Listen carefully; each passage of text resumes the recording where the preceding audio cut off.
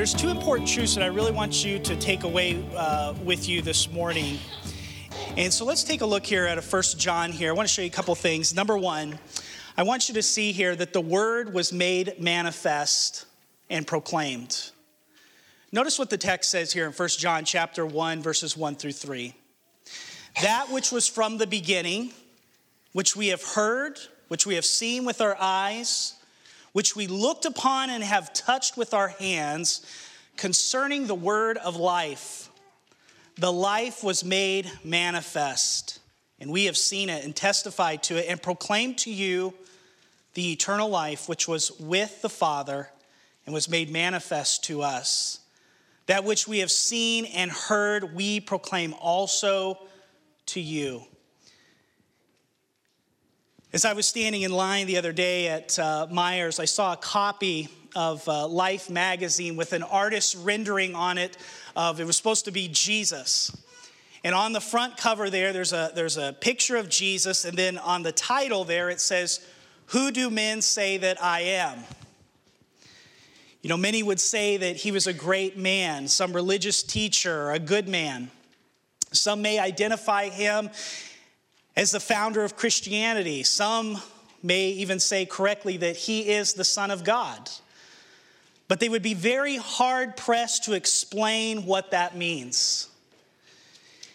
In the early church, there were false teachers abounding, and Paul wrote to the Ephesian elders in Acts chapter 20, verses 29 through 30.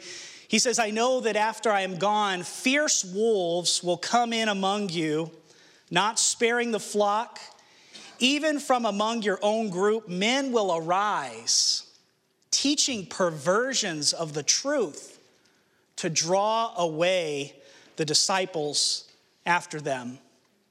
Some of the most frightening words in all of the New Testament were what Jesus said in Matthew chapter 7, verses 21 through 23. And he says, "Not everyone who says to me, 'Lord, Lord,' will enter the kingdom of heaven, but he who does the will of my Father who is in heaven will enter.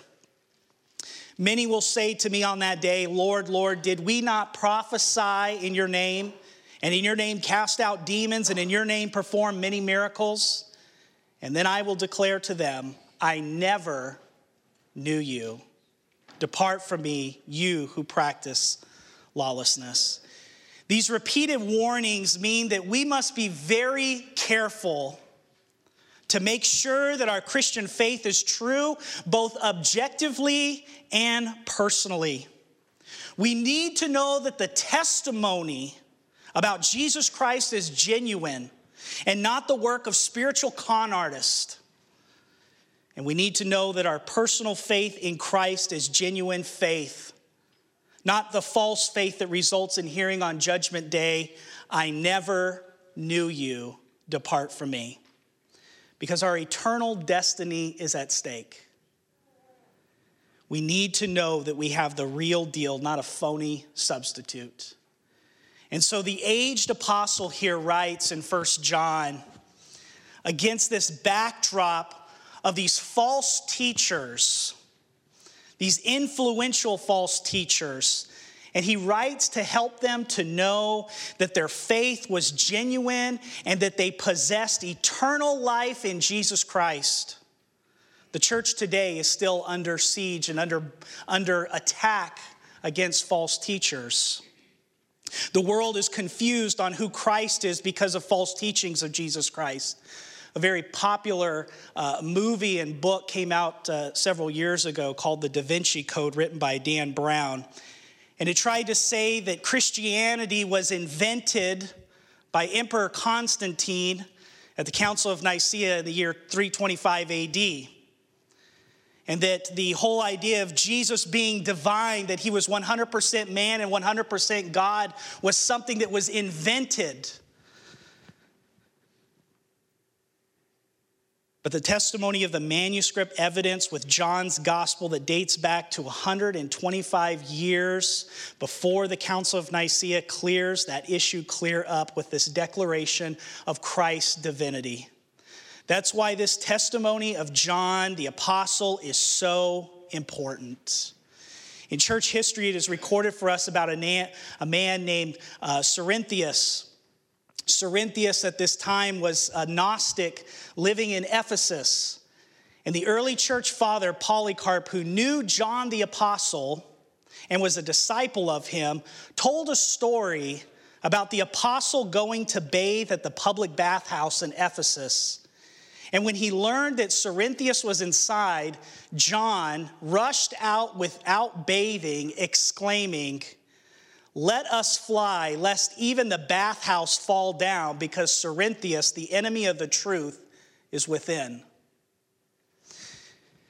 Cerinthius taught that Jesus was not born of a virgin, but that was the natural son of Joseph and Mary, that he was a very good and righteous man at his baptism. The Christ descended on him in the form of a dove from the supreme ruler. Jesus then proclaimed the unknown Father and performed miracles. And at last, Christ departed from Jesus, and the human Jesus suffered, died, and rose again, while the Christ remained untouched, since he is a spirit being. So Cerinthius separated the man Jesus from the divine Jesus. But that's not what the scriptures teach us.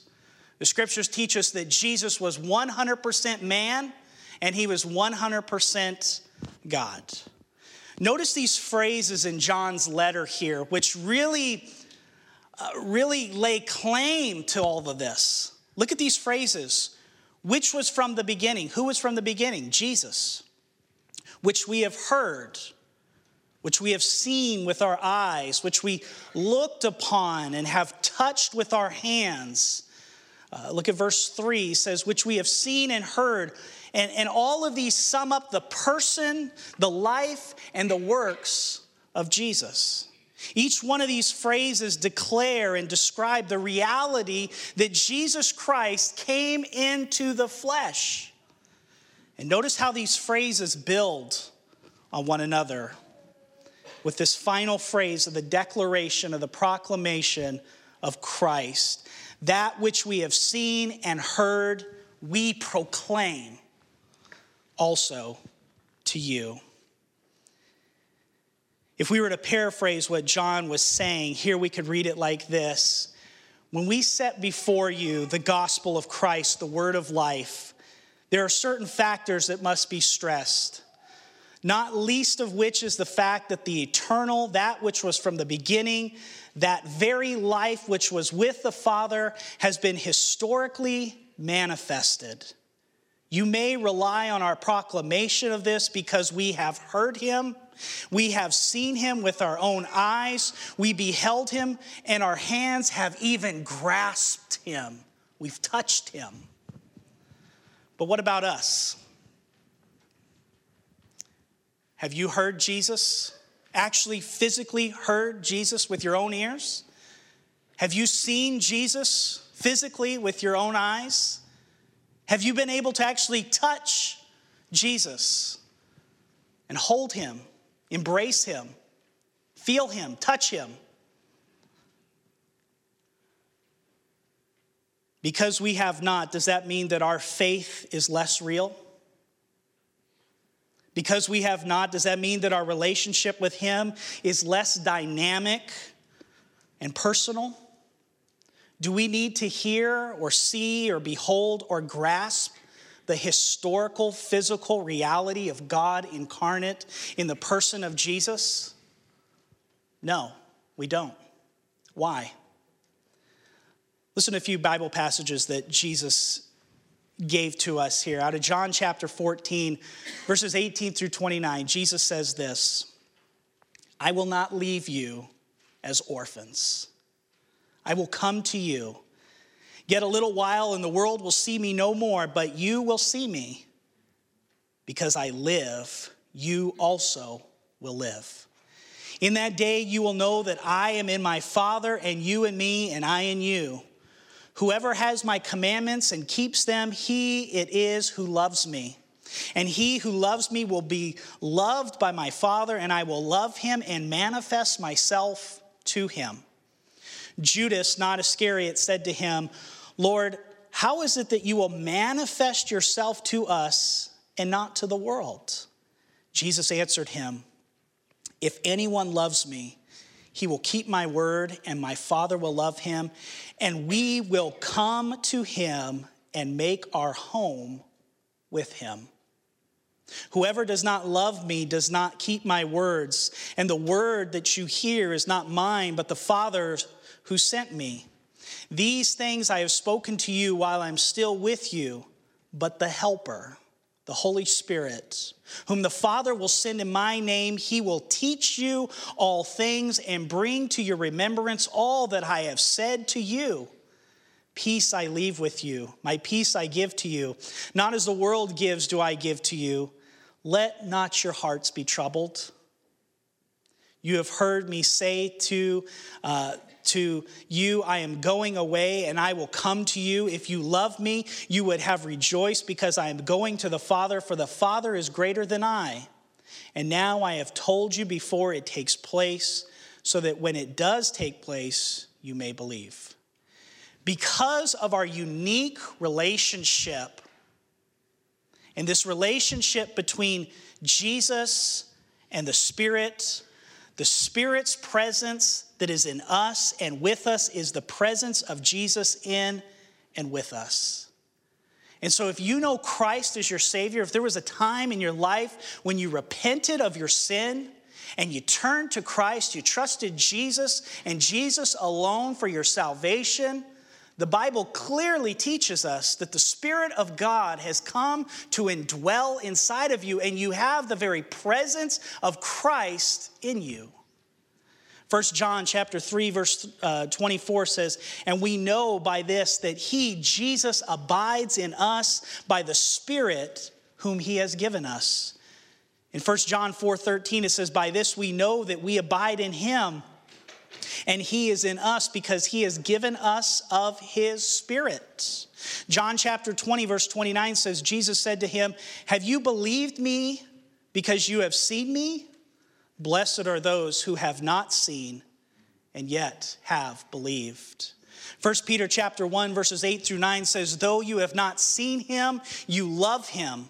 Though you do not now see him, you believe in him and rejoice with joy that is inexpressible and filled with glory, obtaining the outcome of your faith, the salvation of your souls.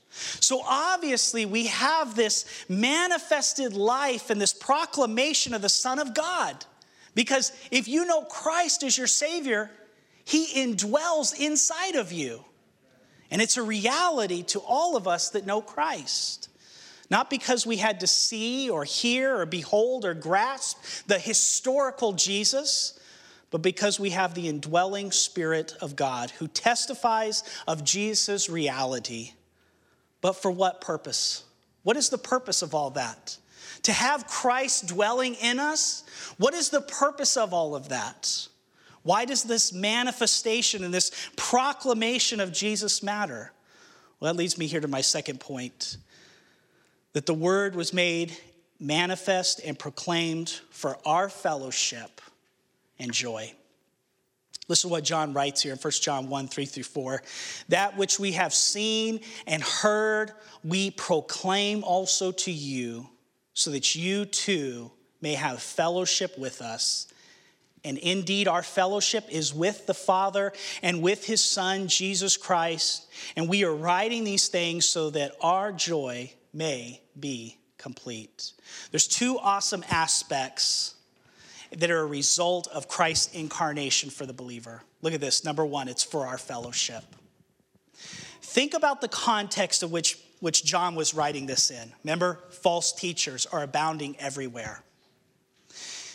These false teachers had put a strain on the believers' lives. Some were led away by their teachings. These false teachers disrupted the lives of the believers, and their relationships were weakened. I cannot stress enough the importance that as followers of Jesus, that we make sure that we adhere to the teachings of the Word of God. Because if we get off point, off of the Word, just by 1 degree, we'll be so far off. So we must hold true to the teachings of the Word of God. We cannot rely upon what some guy over here says or what this personality over here says. We need to believe the Bible, believe the teachings of the Word, and hold to the Word of God. We, the elders here at this church, have been entrusted to guard the flock from false teaching. And so our fellowship is based upon our belief in who Jesus Christ is. Fellowship with each other is possible only if we all have fellowship with the Father and the Son. You may say, well, this guy is a really nice guy. I'm glad that he's a nice guy.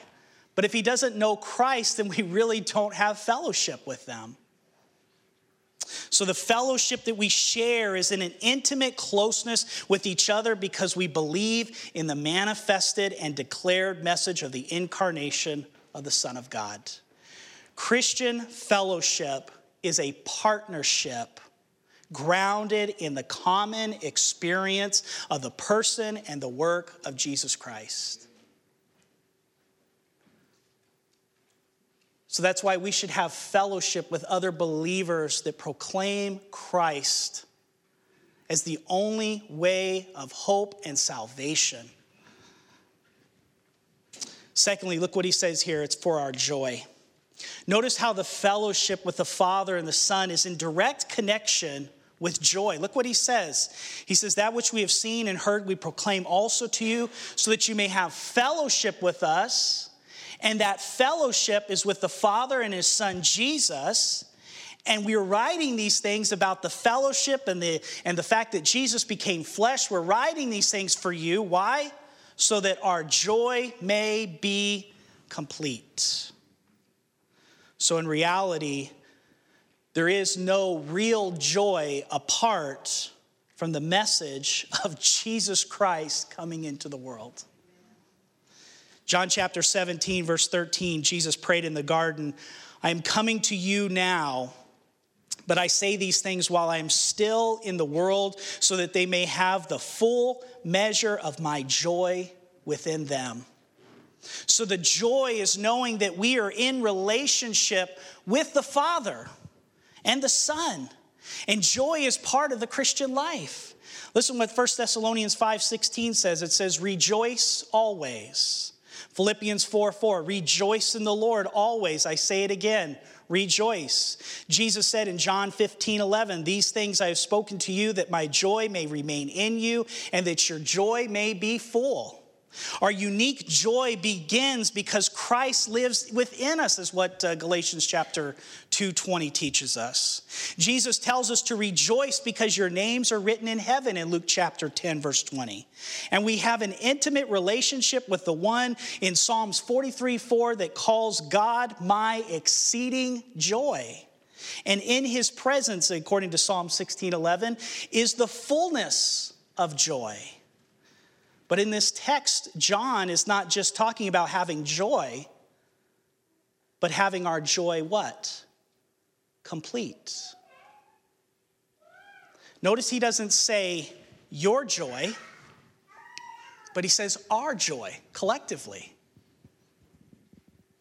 So in this context, John is saying that our fellowship with God and one another is the source of all of our joy. As God's children, I believe that we are obligated to seek our greatest joy in him. What brings you true joy in your life? Is it your children? Is it your job? Is it your possessions? What brings you true joy in your life? If it's not founded upon Jesus and Jesus alone, then you are sadly missing and lacking true, biblical, authentic, real joy in your life. The greatest joy of all that we need is to glorify God who rescued us from the sin and our death.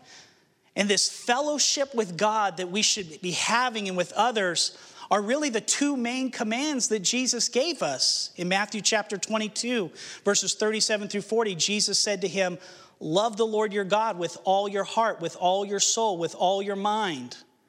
This is the first and greatest commandment. The second is like it. Love your neighbor as yourself. All the law and the prophets depend on these two commandments. So I encourage you, if you are a believer in Christ and your joy is not complete, I encourage you, I urge you to find your joy in Jesus. To seek out God through daily reading of the scriptures, through spending time with him in your own personal relationship with him. Because you should be loving the Lord God with all your heart. And so you should be seeking out that joy through him. But not only that, but you should find joy amongst the other believers in Christ. I mean, let's face it. Will you turn to the person next to you? Look at him. You know what you see? You see a sinner. And because that person that is sitting next to you is a sinner, they have faults. They have problems. They're broken. And because they are broken, they're going to say things, do things to you that are going to rub you the wrong way, that are going to irritate you, that are going to offend you.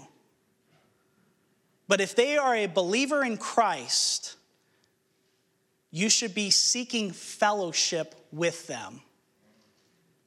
And you should be seeking out this relationship with them. You know, in a church like this, we have people from different backgrounds and different, all kinds of walks of life.